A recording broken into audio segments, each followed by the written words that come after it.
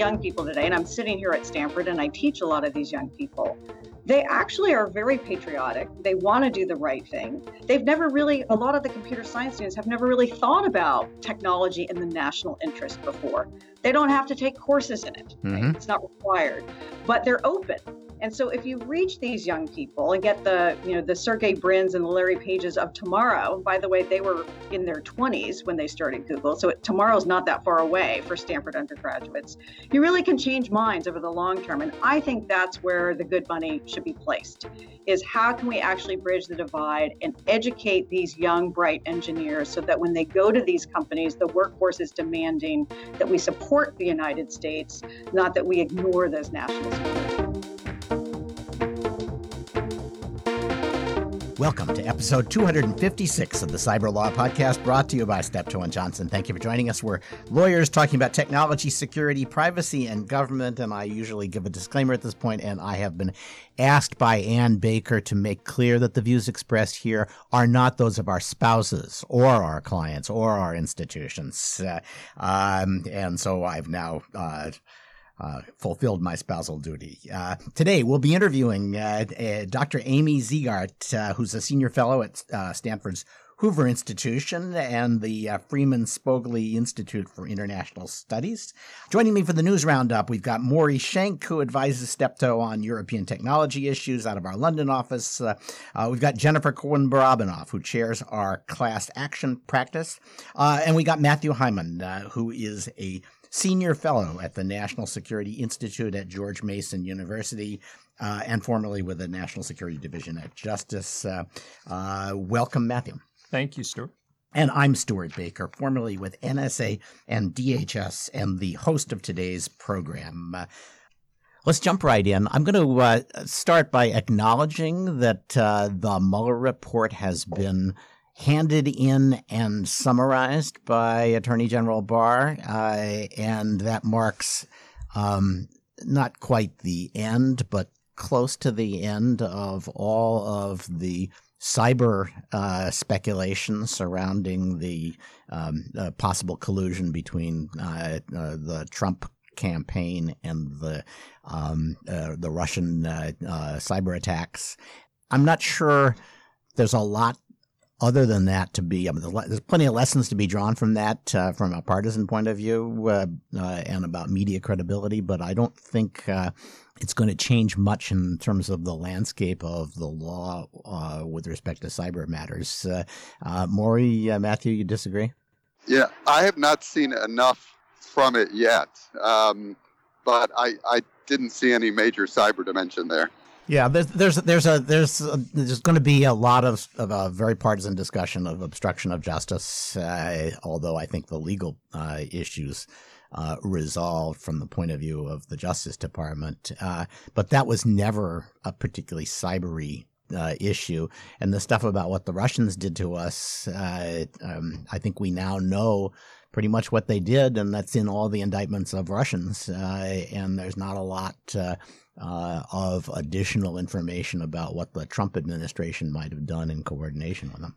I think that's right, Stuart. I think the only kind of cybery piece that's still out there may be whatever happens with Roger Stone and WikiLeaks, and it might be interesting as a cyber observer to see what all that was about. But even that is more a story of whether he was coordinating or not, rather than cyber techniques and exploits. Yeah, and they're clearly going after Assange, who is now is viewed as a villain on the left, whereas before he was sort of a First Amendment hero.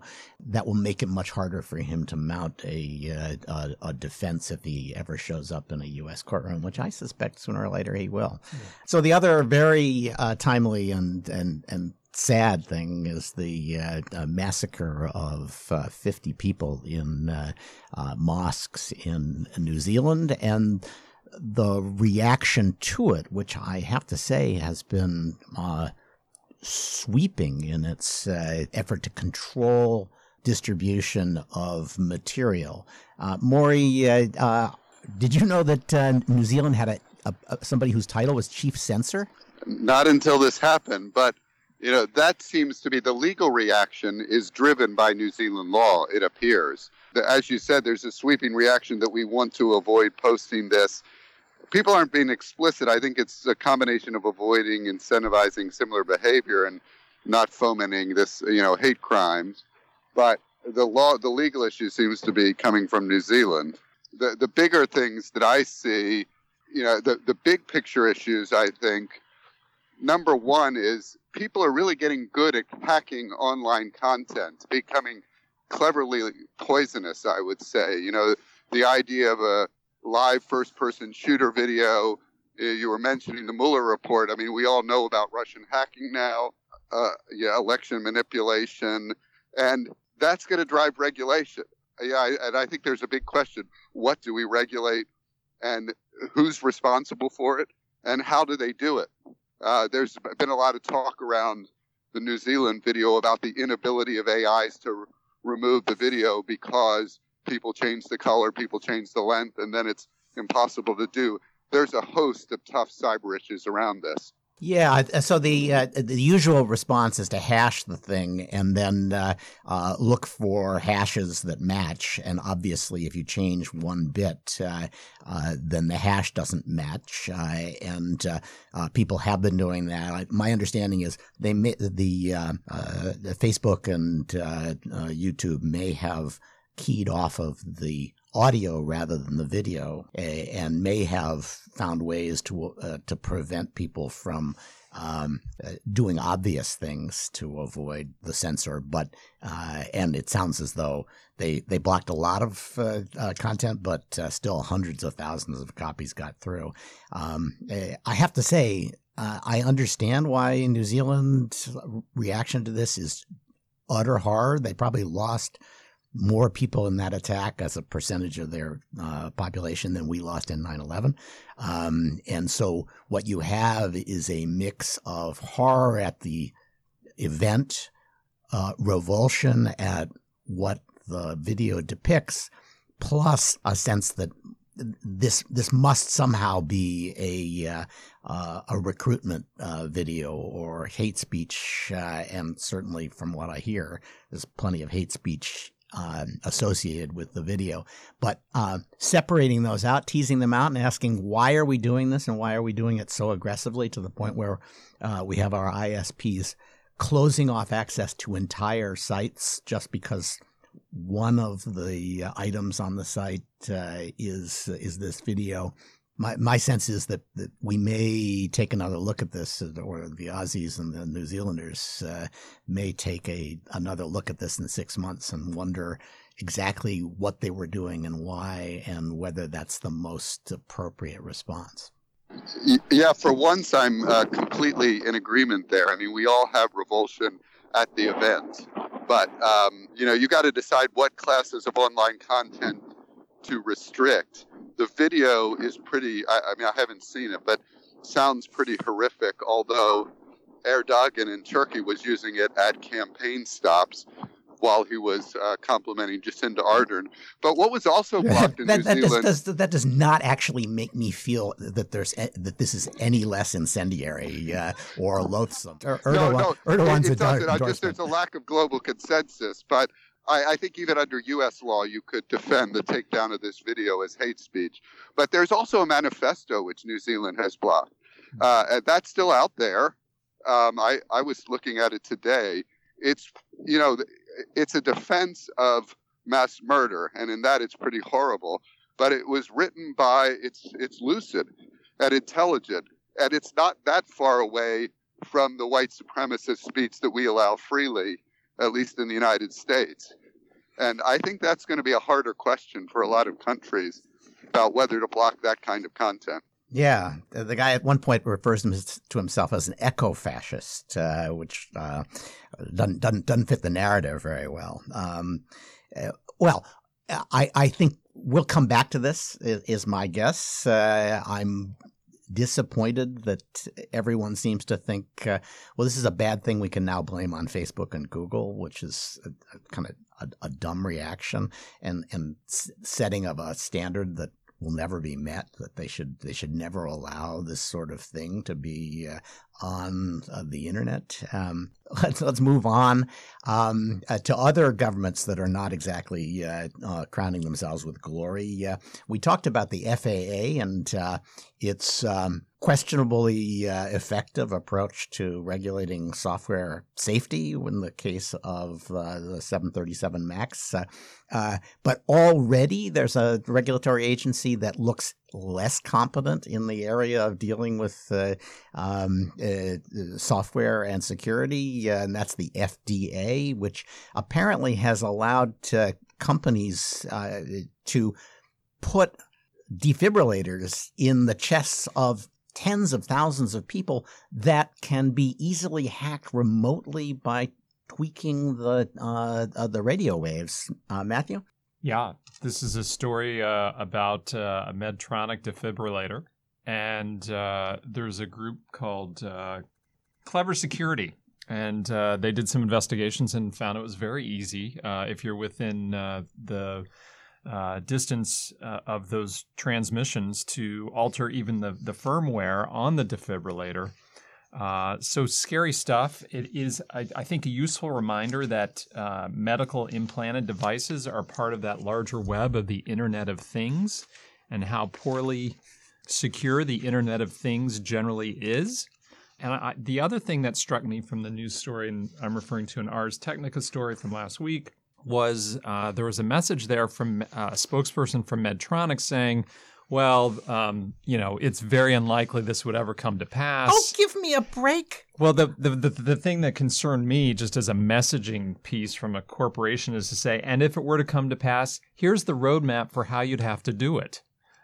So it's kind of a strange message from the company to say, and if you were to do this, here are A through D on how you get it done. So the whole thing's a mess. Yeah, and the notion, well, because more patients have benefited from remote monitoring than have died so far, we're just going to leave it there. It's just the FDA has known that there are problems like this. There was another problem earlier, 2-3 years ago, and they just don't know how to deal with it. They heard about this one over a year ago, and I guess they've been waiting for some fixes, but the fixes don't strike me as particularly compelling. Now they've announced it, and there are governments that already have our medical records, so they know exactly who has defibrillators, who can now go around extorting cooperation from people who have the defibrillators just by giving them, demos of what their defibrillator can do in the hands of a foreign government. Let's talk about. Jennifer is here, so I'm going to have to call it Cypre. Is that where we landed? That's where we landed. I thought we landed in French. I remembered that there was a kerfuffle, but I don't remember the resolution. Well, I still believe that I am right, but I have been persuaded that I am right in a fuddy-duddy, stuffy way, and that everybody else calls it Cypre, and I should just get over it. So that's what I'm going to do instead of insisting on Cypre. It's the engine, as everybody knows now, I think, of a lot of privacy class action settlements, since you're not going to give the money back because there isn't any money to give back, and there are too many people, and no one will settle for something that makes people whose data has been exposed feel better. So instead, they just give the money to some NGO somewhere and say, that's as close as we could get to giving the money back to the people who were harmed. And it's a controversial practice. Went up to the Supreme Court. There was some speculation, well, maybe the Supreme Court is going to put some limits on this. And instead, they sent the case back to the Ninth Circuit. What does that mean? Well, that's a good question. According to the Supreme Court, nothing in our opinion should be interpreted as expressing a view on any particular resolution of the standing question that they sent the case back to address. So in terms of, what actually constitutes, an actionable harm under some of these statutes that provide for statutory damages, remains at least opaque, they say. In terms of Cypre, though, it is kind of unclear. Cypre has been criticized in the past as an area that is rife with potential conflicts of interest with respect to the recipients of these remaining funds. Well, yeah, it goes to the favorite charity of the judge, or maybe to the university that the plaintiff's lawyer wants to get his kid into. Right, alma maters and relatives figure large in some of these distributions. So basically, the case was remanded because it was decided before the Supreme Court decided the Spokio case. About standing in some of these statutory damage class actions. And the Supreme Court said, don't think anything of it, that we are remanding it back. That shouldn't be read to, sort of as a signal of our views one way or the other. On Cypre, what we do know is that Justice Roberts has expressed skepticism about the practice in the past. Justice Thomas actually dissented from this opinion and said that he would have found standing and he would have invalidated the settlement. That strikes me as a pretty big clue. He is not at the center of the court, but he's pretty close to 4 other votes. And Justice Roberts passed skepticism, right? Yeah. Given a world where he's a swing so justice. There right? you are, right?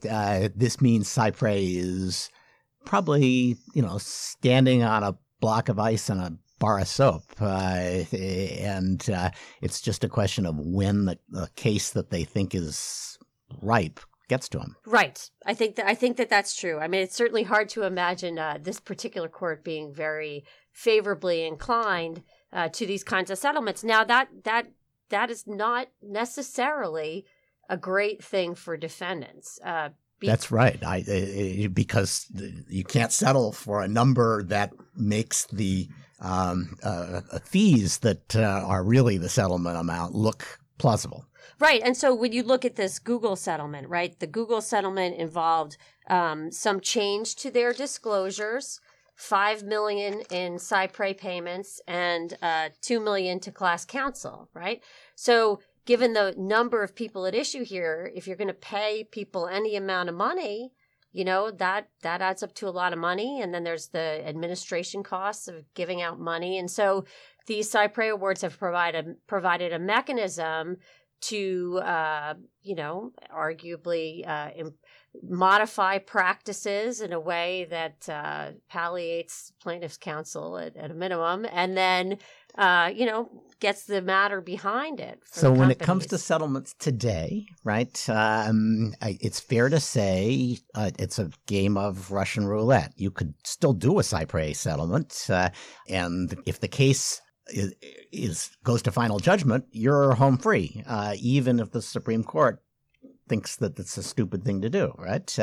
So you can still do these settlements, but if they get challenged, you could turn out that you're the lucky ticket to the Supreme Court, or that you just hang around long enough to be invalidated as a result of an unfavorable Supreme Court decision. Well, right, and Ted Frank, who is the petitioner in this case, this is his personal sort of employment plan and crusade, and it's the one of the issues of his Center for Class Action Fairness. Is that like an NGO you could give Cypre funds to? Well, maybe. If only. Okay. So look, it's hard to imagine that in light of this, a lot of those settlements would go under the radar. Yes. Let's put it that way. Thanks, Jennifer. And I know you'll let to leave, so I appreciate your coming in to illuminate this for us. All right, moving along. Everybody is still blaming Twitter and Facebook and social media for bias against conservatives. Josh Hawley, who's the youngest and newest member of the Senate, is really on their case looking for antitrust and other breakup and privacy remedies against them. He and Elizabeth Warren will make an odd couple, but an enthusiastic one for regulating these guys. Devin Nunes has sued Twitter for allowing an account named Devin Nunes's mom and then Devin's cow to, as he says, defame him. And some of the stuff I thought actually that they said was defamatory, or at least pretty close to it. It wasn't just you're a scumbag who doesn't reflect my values, but you've committed crimes and the like. And he's suing not just the people who posted that, but Twitter, because he says that they have engaged in shadow banning and failed to take action in accordance with their terms of service because they don't like him because he's a conservative. This is going to be a tough case for him to win. The question is, can he get past all of the scrutiny that is usually done before you're allowed to find out who's actually been saying bad things about you, and whether he can get to discovery on Twitter to see if there's evidence that Twitter employees were laughing at the statements of Devin Nunes' cow rather than trying to decide whether they were consistent with the terms of service at Twitter. So this lawsuit will go a little ways, maybe not too far. Who knows? Is this like the third or the fourth multi-billion-dollar award that the EU has imposed on Google for antitrust violations, Matthew? Third. Yeah. So are we pushing? Are we over? We're over $5 billion then, right? We are. If we were to do the old timpani from the Jerry Lewis telethon and we ran that tote, we'd be up to $7.67 billion now since 2017. So it's a pretty good revenue stream for the EU at the moment, which is tagging Google every once in a while for a couple billion for the way it did business years ago and no longer does. Yeah. And this one I almost could not understand. What they're saying is that Google was saying, if you want our search bar on your site, you have to run a lot of our ads, presumably in the search results.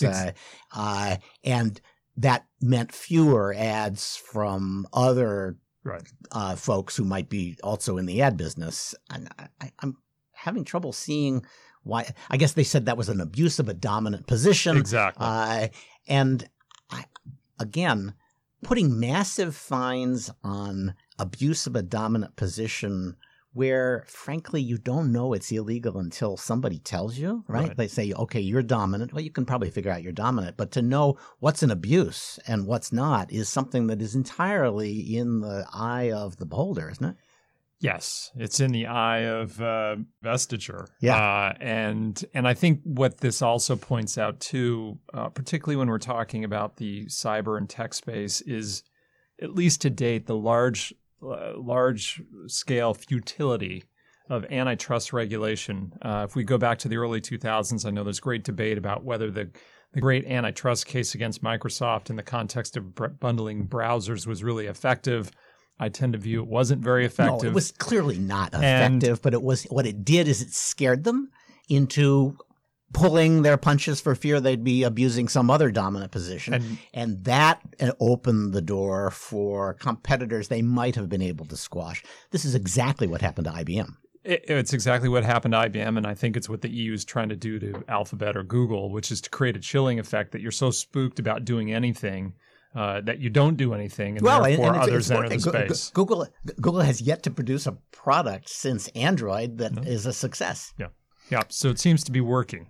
Yes, and that's a success because they're giving it away. So the only place they're making money is advertising, and so the EU has successfully put them in that particular fenced-in area and opened the door to Facebook, which I'm sure the Europeans are grateful for. Yes, well, and that'll just be next on their hit list. Yeah, exactly. Well, that does seem to be the way this works. Although if you look more broadly than Google within Alphabet, you've got Waymo, which people are now saying is worth over $100 billion. So there's another product that they're doing pretty well with. Well, in the estimation of investors, yes. Whether that will turn out to be the case, there's plenty of other people who are hoping that they'll get the $100 billion. But you're right. They are still looking. I would say that's a really good research project. So whether it's commercializable and whether they're the ones who commercialize it remains to be seen. Okay, I love this story. I just love this story. This is the North Korean embassy in Spain. Somebody just drives up at 3 p.m, gets out of a car, walks in, takes over the embassy, ties up all of the embassy officials, steals massive amounts of electronics, a little bit ham-handed. They're carrying toy guns. They let somebody escape. The police come, they say, no problem, and they apparently look Korean, and the police say, okay, and they drive away at high speed in what appears to be stolen vehicles from the embassy. Oh, wait, there's one more piece, yes, too. Before they race away in the embassy vehicles, they have time to shoot a video of them yes, ripping up pictures of Kim Il-sung and Kim Jong-il. Yes. Saying we're destroying these images on Korean territory. Yeah. North Korean territory. Yeah. It is remarkable. There were some Spanish newspapers who said, well, it's probably the CIA because that's what Spanish newspapers say. I doubt that, but God, I wish it was. What a great way to suggest that we are running out of patience with North Korean hacking. But it looks like they may be somebody who's getting support from some intelligence agencies, including perhaps ours.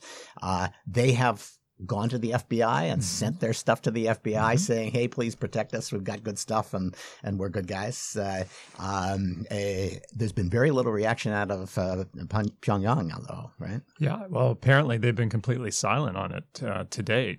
And so kind of makes sense, too, because Pyongyang would be in this very awkward position of commenting on something that they probably don't want their citizenry to know anything about. Yep. Okay, Maury, U.S. chip makers are objecting to the idea that China, as part of a trade deal, might buy more U.S. chips. That sounds counterintuitive. How come they're doing that? My guess, what they've said is the Chinese have offered to basically double purchases of U.S. chips from $15 to $30 billion a year. And the U.S. chip makers are saying, well, that would be expensive for us because we'd have to move assembly operations to China and then we'd be more under Chinese control. My guess is what's really going on is that the trade remedies, the existing tariffs have been better for the chip makers than that free market competition would be. Micron is the big interlocutor here for DRAM chips. They have a big battle going on with Fujian Jinhua, which is sort of a company that's gotten $6 billion from the Chinese state and to start a chip industry there. And they were really hit hard by the Trump tariffs.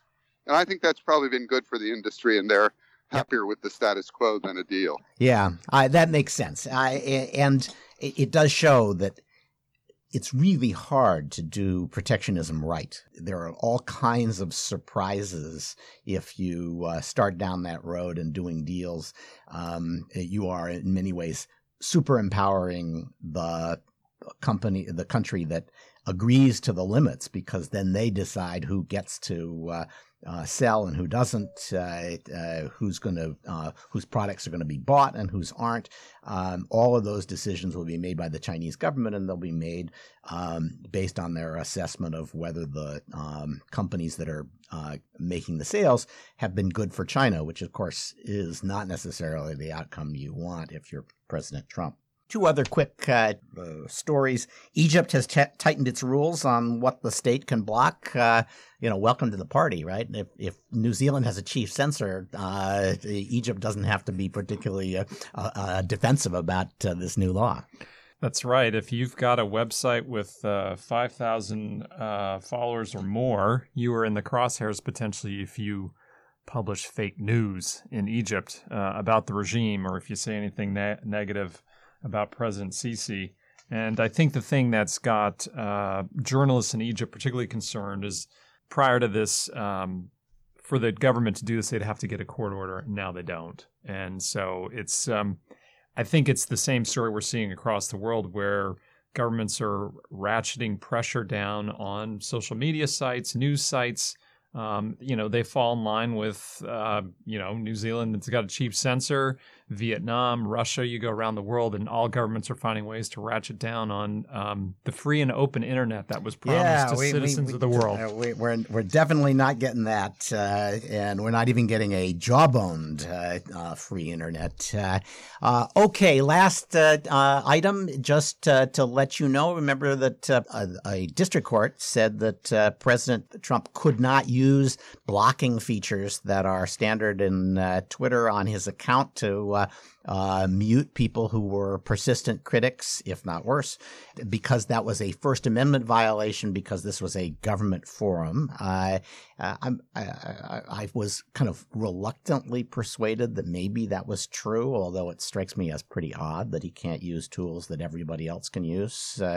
That case is going to be argued on appeal tomorrow. So we will pretty soon have a feel for whether the Court of Appeals agrees with the district court and whether any of the judges thinks that there's a First Amendment problem here.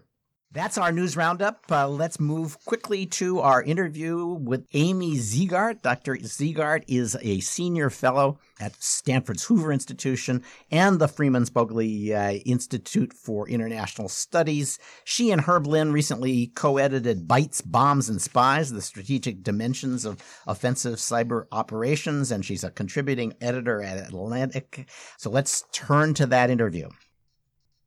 Amy, one of the stories we didn't cover today is the chairman of the Joint Chiefs of Staff going out to Silicon Valley, basically really pissed at Google. And you've written about the culture clash between the Pentagon and Silicon Valley. Is the chairman right to be pissed? I understand why the chairman is pissed off, and I think there are many who share his views. But I think the problem, Stuart, really is deeper than that. There is as you know, a serious trust deficit between the Valley and the intelligence community. And it really goes back to 2013 and the Snowden revelations. And add to that the Apple FBI controversy. And I think you see distrust on both sides. So what I've written about it is that what's really a three divides in one. The first is that there is a gap between the protectors and the protected. So, Chairman Dunford comes out here. Most people in the Valley have not spent a lot of time with the military. They don't know people in the military. They've never interacted with people in the military. So these are very separate worlds. And I think that is fueling the divide. The second divide that we're dealing with is a training divide. Engineers in the Valley typically don't understand politics, and folks in government don't understand engineering. I did look it up, Stuart. There's only one engineer in the entire United States Senate. So there's a serious difference of sort of training background. And then there's a generational divide where you have, the power in the Valley is for the young and it runs horizontally, and power in Washington is for the more experienced, shall we say, and runs vertically. So all of these things are kind of bubbling up at the same time, and which explains why each side doesn't really understand what the other one is getting at. Yeah. So the first one I think is pretty serious. I think the military thinks of itself as what's that old quote about the civilization depending on rough men standing on the walls and willing to do what it takes to protect everybody inside the walls. And then the people inside the walls tend to take it for granted that the world is peaceful because they've never had a problem. And that easily morphs into thinking that these rough men are kind of nekulturni, not our kind of people, and we really shouldn't have any association with them. And you certainly see that in what, say, the Google engineers who objected to using AI for military purposes have been saying. So I think with respect to Google, it's a couple of things, right? So not only has Google said, we really don't want to we won't work on anything that could be used in weapons that has an AI component to it out of our ethical principles, right? Which is the problem, part of the problem. At the same time, they said, we think we are going to consider working with Beijing on their censored search engine. Hard to know where that initiative stands, but they're not even bidding. Google's not even bidding on Project Jedi, the cloud-based contract with the Pentagon. And so there is this sense, and I think rightly so, where the chairman is saying, we're the good guys here.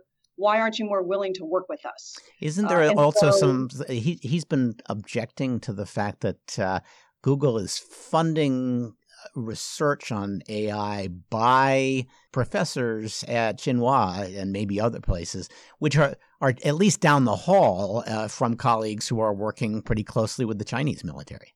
Absolutely. I mean, I think part of the challenge is if we were having this conversation 30 years ago, it would be a very different conversation because the security politics and the economics were tightly aligned. There was a Soviet bloc and there was a Western capitalist democratic bloc. But now with China, we see the business imperatives actually conflicting with the national security imperatives. I mean, is there really such a thing as an independent university researcher in China that doesn't have any ties to the Chinese Communist Party? Probably not. Right. And so what we see is that the economic imperatives for a company like Google to have collaboration across geographic lines is really coming into conflict with what the responsibility is as an American company. So I think it's interesting. For a while, there was a real business conflict in the sense that lots of companies were making lots of money, lots of U.S. companies were making lots of money in China, and they just wanted to hang on to that market and would do a lot, including giving away a lot of their IP to joint venture partners, to stay in the game. My sense is that the big companies that are most likely to have Washington reps have mostly given up on that dream. They realize that as soon as we get big and respectable and worth talking about in the newspaper, some national champion is going to come along in China and eat our lunch. I don't know, Stuart. I think hope springs eternal with the Chinese market. I don't know that companies give up so readily on more than 1 billion potential users of their goods and services. You could be right. It may be dumb, but that doesn't prevent people from pursuing it. I think the integration of the global research market is, if it's a market, but the fact that innovation can occur anywhere there is support for it, and there is a lot of support for it in China, really makes Silicon Valley subject to FOMO. They're afraid they're going to miss out on something. I think you're absolutely right. And I have this amazing undergraduate computer science student who is tracing the proliferation chain of artificial intelligence, in particular deep learning technology. And he's doing a very careful empirical study looking at papers over the past 20 years and how many different institutions are represented and where they're represented. And he's found exactly what you're talking about, this globalization of the sort of knowledge supply chain. And of course, all of these capabilities are becoming more and more simplified. So the code, say, for deep learning is much more simplified now than it was even 2 years ago. And so it's diffusing in a very rapid way. And so what you're seeing, I think you're exactly right, is this ecosystem that is a global ecosystem of clearly dual use technology, which has tremendous applications in the military context. And we have not confronted this kind of proliferation chain before. So how does this end? Google is an extreme case in some regards. Amazon said, yeah, we want in on that. If I remember right, Microsoft also has resisted the claims by their engineers that they should bail on the United States military.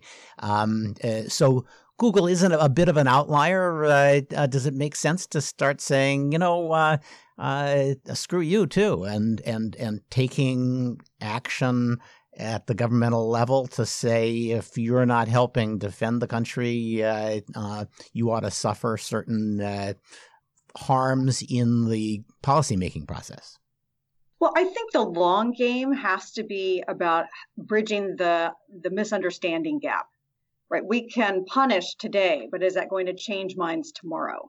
So I really believe that if we look at, this is the good news of an otherwise sort of dark horizon. If we look at young people today, and I'm sitting here at Stanford and I teach a lot of these young people, they actually are very patriotic. They want to do the right thing. They've never really, a lot of the computer science students have never really thought about technology in the national interest before.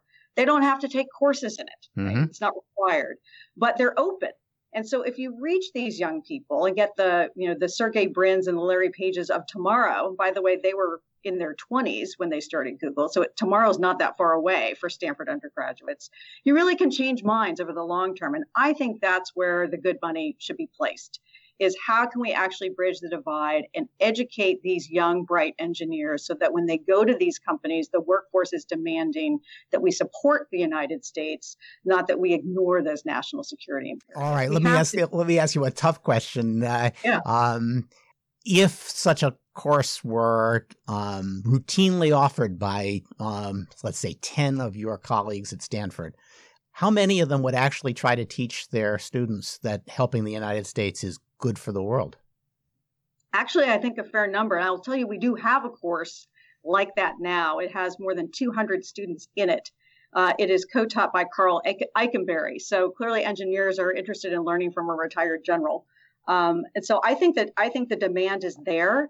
And I think what we're seeing, especially with respect to the creation or the launch last week of Stanford's Human-Centered AI Initiative, is a stunning realization that engineers have to understand the political and societal implications of their inventions.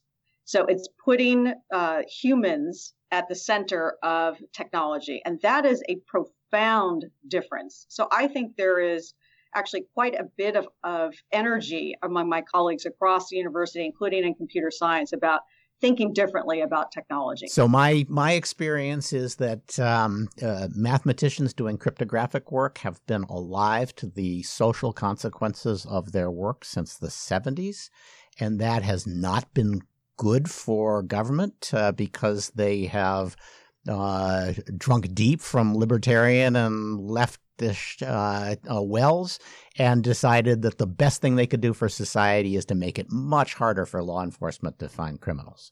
And that's how they have designed the world we live in without there ever being a vote in the United States on whether that's what we want. So I think we may have to disagree there, because I know some of the key players involved in the first crypto wars in the 1970s, which happened right here in the Stanford campus. So Marty Hellman, who was the co-inventor of public key cryptography, published this unclassified work, which is the security backbone of the internet. And I don't think he thought of it as screw the government. No, I agree with you on Hellman. But the enthusiasm with which this has been embraced, and the people who've implemented all the way down to WhatsApp are doing it with at least one eye on its impact on the National Security Agency. That's the point of most of these changes. They don't really protect people who are seized by authoritarian governments and subjected to what we used to call rubber hose cryptanalysis. But they are really effective at blinding people who depend on intercepting communications in the middle. Look, I agree with you, and I'm a national security person, so I really want to lean far forward toward helping our law enforcement and intelligence agencies do their jobs. But I think the cryptographer experts that I've talked to make a very compelling case. You open a backdoor for one, it's a backdoor for all. Yeah, well, of course they do. That's that because that's the policy position they started with, and I'm pretty skeptical. With, and the policy came after. Yeah, I don't think so. As I have pointed out to many of them, there are holes in every single piece of software that you get updates for, and that is an exploitable hole that is every bit as exploitable as one that was there for government. And I've never heard any of them say, oh, we've got to stop updates, because they recognize it's a balancing test. You have to say, is what we're doing on balance good or bad for security? They only become absolutists when they're talking about government access. So that's why I think it is ideological. I'm curious. So this is now round 3 of the crypto wars. In the 70s, the NSA was very concerned about it, and Bobby Inman came here to talk to Marty Hellman about it. And in the 90s, we had the Clipper chip. And the NSA, with all of its great capabilities, overcame both of those challenges. Do you think that's not possible now? No, there are other things you can do. You hack the endpoints. Obviously, it changes your approach to intelligence collection, and hacking the endpoints. While NSA has gotten good at it, has not been on average forcing people into that approach hasn't been good for the relative intelligence strength of the U.S. government. It's just that, yes, they have overcome it to some degree, and in some respects, it's a bonanza. But unfortunately, it's a bonanza that runs both ways, and our folks are much more vulnerable than they were in a world where wiretapping was easy and hacking was hard. But anyway, so let me ask you about intelligence, because there's a whole bunch of things I'd like to ask you about. You've been really critical of the national cyber strategy, and I thought I'd ask you. This is a document that came out a month ago, explaining how the U.S. government was going to approach cyber issues from a grand strategic point of view. And as you can tell from my slightly skeptical tone, I'm probably closer to you than to the government in terms of the value of this. But what's your concern? Well, my concern is that it's not a realistic strategy, and it seems untethered to the other strategies of this administration. So it's a kind of motherhood and apple pie strategy, which many strategies are, but it paints a picture that says, we're going to sustain our advantage in technological innovation, when the Director of National Intelligence recently presented pretty compelling evidence that we're losing our technological edge. So there is a lack of urgency to the strategy that is surprising, given that the national security strategy, which I think is a great document, paints a very clear picture that we are in a new competitive environment, particularly with respect to China. So it seems like a very disjointed approach to cyber within the rest of the administration. So, I've been on many sides of this, and I've even written a few strategies while in government, and most of them are just bloviation, right? You're writing them to satisfy some audience, usually Congress, that said, we need a strategy. Let's mandate a strategy. And then you get something that just goes out to the agencies, and all the agencies say, hey, I'm crucial to this strategy, and I'm crucial to this strategy, and don't forget to put my girlfriend's term paper in there. And that's what you get. You get a collection of gas. And since nobody actually is acting on the strategy, that's kind of fine. It's just you shouldn't expect more than that.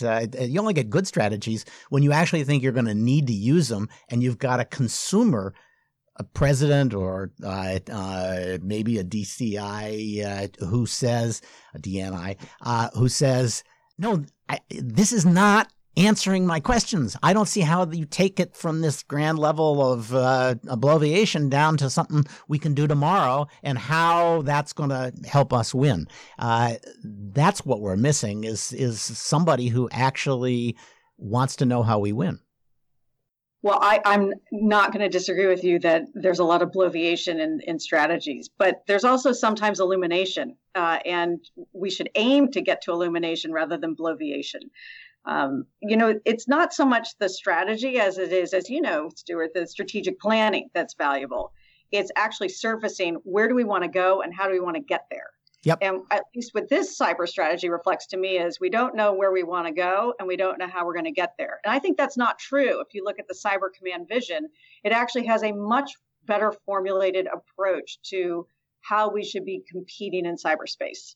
I'm open to that idea. I have not been blown away by Cyber Command's ability to actually deliver results or to come up with strategies that tell us how we win a cyber conflict. Educate me. Well, I think the first thing is to say, I don't know what winning looks like. I think the basic vision, which is we are in a world of persistent engagement, is correct. That if we think about a battlefield domain, which we tend to sort of smuggle in our views from the physical world into cyber, and we think about owning the domain, that's the wrong construct to think about it. It's as George Shultz put it to me last week, it's a work at problem. We have to work at it in cyberspace. So I think that's right. I think that our past strategies haven't been particularly effective. And so this is a pretty different approach that we're going to take the battle to the adversary. We're going to defend forward. We want to do it in a continuous sort of way. But where I would say I have real concerns is on the intelligence side. What kind of exquisite, ubiquitous intelligence is required for that strategy to succeed? And are we prepared to deploy those kinds of assets? That I don't know the answer to, and I'm concerned about it. Don't you think that just means continuous presence in the networks of our adversaries, which I would have thought NSA would say is their goal anyway? Well, I guess the question is continuous presence for what? Continuous presence to listen? Sure, NSA would do that anyway. Continuous presence to defend or attack? That's a different story. Yeah, so I'm not sure how much difference that really is, because if you're listening, you also could shut the system down in many cases. Listening tells you when they're doing their patches and what those patches might mean for your ability to stay in the network. So I do think that the goal of staying in the network for both offensive and intelligence purposes is not a bad place to start. I would agree with you, staying in the network. But as you know, being able to stay in the network is a pretty challenging thing. And just because we're listening doesn't mean they know we're listening. So if you act, then the adversary knows you have capabilities. So I think we're in cyber, we're in a very bizarre kind of world where we keep talking about deterrence, but we haven't really isolated what does it mean to deter and who are we trying to deter.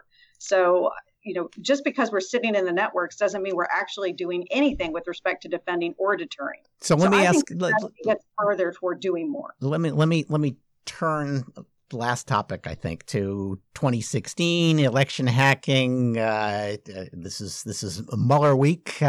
So do you think 2016 the Russian attacks on the election system was an intelligence failure? That's a question I've been thinking a lot about lately. And Michael Morell and I have an article about this coming out in the next issue of Foreign Affairs. And I want to be really careful here. I think that Russia's weaponization of social media in the 2016 election absolutely was an intelligence failure. Now, note I said the weaponization of social media. There are two other big components to that election interference effort: the hacking of the DNC and the Clinton campaign, and the penetration or attempted penetration of state and local voting systems. Let's put those aside. But weaponization of social media was done by Russians on Russian soil. And it was done, we now know, as early as 2014, 2 years before the election. And it was done with the help of Russian intelligence operatives who were sent to the United States to figure out how to make that campaign more effective. Yet U.S. intelligence did not know about it until very late in the game. And in fact, the weaponization of social media is nowhere in that October 2016 intelligence statement by Secretary of Homeland Security Jay Johnson and DNI Clapper. So yes, fair point. Mounting evidence that was an intelligence failure. Yeah, although I know plenty of people, and I think Mike Morell might be one of them, who will tell you in Washington there are only two events in foreign affairs. There are policy successes and intelligence failures. Right. But I do think, the reason we didn't see it in social media is we are not allowed to use social media to collect intelligence, to do battle with foreign adversaries, because Silicon Valley says, hey, screw you, you're just another constituent, and we'll take it from here. Absolutely, right. The social media companies have not made it easy for us to defend the nation. I would completely agree with you there. But this, I guess the question really that I keep asking is, what if U.S. intelligence agencies had seen this and seen it with a sense of urgency 2 years before the election? What difference would that have made? Yeah, well, I kind of wonder because, there was a boat. It's not like they bought so much time or had so much free virality that when you look at the campaign as a whole, unless they were brilliant at targeting in ways that nobody who's paid to be brilliant at targeting has been. It's not clear to me how much impact the Russian social media stuff has. It bothers us for good reason, but I'm not sure that it's really changing the nature of our society or successfully dividing us in ways we aren't already doing to ourselves. I mean, I guess for me, the question isn't so much what change does it have now, but what could it do tomorrow? So I keep thinking, what did the World Trade Center look like on September 10th, 2001? We would have said, oh, there hasn't been a major terrorist attack here since 1993. We're doing everything right. Well, it turns out one day later, we realized we were doing a lot of things wrong. Yeah. So I think this is a sort of a canary in the coal mine of a new technological age, that our adversaries are using technologies in ways that we did not imagine. And we need to accelerate the transformation of the intelligence community to keep us safe. All right. So last question, and the most unfair one of the bunch. You have said it's critical, partly to bridge the divide with Silicon Valley, and in general to have a nonpartisan, trustworthy intelligence community. And sometimes that's code word for the president should stop saying mean things about Jim Comey and Jim Clapper. But frankly, now that the Mueller investigation has found no evidence of collusion, I think it's fair to ask the question, well, who was saying there was? And that was the leaders of our intelligence community under the last administration. John Brennan has written some of the most intemperate tweets ever written by a former government official, and Clapper's a little behind him, but not much.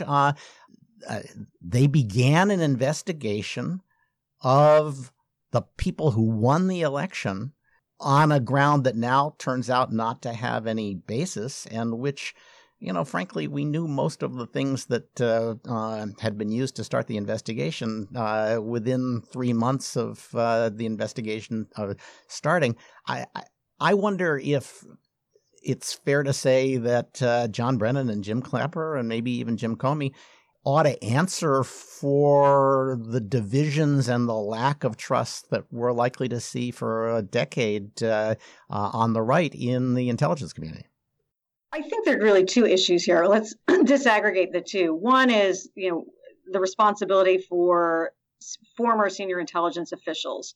I would agree with you that intemperate comments, tweets, and the like from former intelligence officials can be really unhelpful in the conversation and can politicize the conversation in ways that could have lasting consequences. By the way, the president's been doing that too. Yes. So I think there are both sides that are making this dynamic increasingly dysfunctional.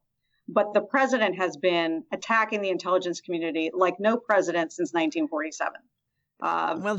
To be fair, he has responded to stuff from John Brennan and folks like that in ways that are not well aimed and which have been interpreted by the press, which now doesn't look so nonpartisan, as attacks on the intelligence community. But when he gets the chance, he draws a distinction between the intelligence community and the people he thinks are responsible for the witch hunt. I think there's a broader issue here with the president denigrating the intelligence agencies and people who work there, calling them Nazis, not listening to the intelligence assessments about North Korea or Iran. I think there's a bigger issue there. And I think, it's concerning for the future of our intelligence community. He should listen to them for sure. I agree with you. I think the Nazi thing was again a response to a particular search, and he pops off. That's for sure. But that's not the same as having somebody who's been an intelligence professional for most of his career suggesting that he knows that there's evidence of collusion and influence on the part of Vladimir Putin with respect to the president. I would agree with you, but I do think it's important for us to remember what Deng Xiaoping said when he was asked about what he thought of the French Revolution, which was, "It's too soon to tell." So we're still learning about the Cuban Missile Crisis. It's been more than half a century. So I think it's good news for the president that Mueller did not find enough evidence of any kind to generate additional indictments. But there's a whole lot about Russia's influence operation that I think we won't know for a very long time. Yes, so I absolutely agree with you. I agree with you. I actually think we ought to take a close look at how this whole collusion narrative got started and the extent to which there was misconduct at the Justice Department and the intelligence community. I hope there wasn't, that this was an honest concern and that they were stuck having to make an investigation of something they knew this was going to be no win for them, but they couldn't ignore it. That's an entirely possible outcome, but I'd like somebody to spend the kind of time and care that Mueller spent on whether Trump was in Putin's pocket, looking at the question whether this was a partisan motivated effort to spike a new administration. I don't know what you call it's a banana republic when if you lose the presidential election, you're immediately investigated for criminal acts. What do you call a republic where if you win the election, you're immediately investigated for criminal acts? You call it America. For sure. Okay. Amy, any events coming up, papers coming out that we should know about that listeners should be watching for? Well, I hope and I look forward to having your listeners read the piece Mike Morell and I have in Foreign Affairs. I'd love to hear their thoughts. And then just a new book that recently came out that I co-edited with Herb Lynn called Bites, Bombs, and Spies about offensive cyber operations. I've already plugged that, and I have to say that the piece by Chris Inglis there is brilliant and informative in ways that I have yet to see anybody else match. So there's some great stuff in there. I couldn't agree with you more. Dr. Amy Zegart, Senior Fellow at Stanford's Hoover Institute and the Freeman Spogli Institute for International Studies. Thanks to Amy. Thanks to Maury Schenk. Thanks to Jennifer Quinn Barabanoff and Matthew Hyman for joining me. This has been episode 256 of the Cyber Law Podcast, brought to you by Steptoe & Johnson. Please send us more suggestions for interview guests, and we'll send you our highly coveted Cyber Law Podcast mug. Amy, one is in the mail to you. Send those suggestions to cyberlawpodcast@steptoe.com. I am proud to say that on LinkedIn and Twitter, I actually got out a whole bunch of these stories that we covered today so that people would know we were thinking about covering them. The more you like them, the more likely we are to include them in the show. Please rate the show and iTunes in particular. Leave us a review. I'll read the most entertaining, especially the most entertainingly abusive ones on the show. So I look forward to seeing your reviews. Upcoming, we've got Adam Segal from the Council on Foreign Relations. We're going to turn over the entire podcast to the blockchain gurus at Steptoe on April 29. So if you're only in this for the crypto and the blockchain, April 29 is a date to circle. I want to thank Christy Jorge, our producer, Doug Pickett, our audio engineer, Michael Beaver, who's actually the audio engineer today, and also the assistant and editor, promoted from intern. He's now working at Steptoe full-time. Congratulations, Mike. I'm Stuart Baker, host and provocateur in chief. Please join us again as we once again provide insights into the latest events in technology, security, privacy, and government.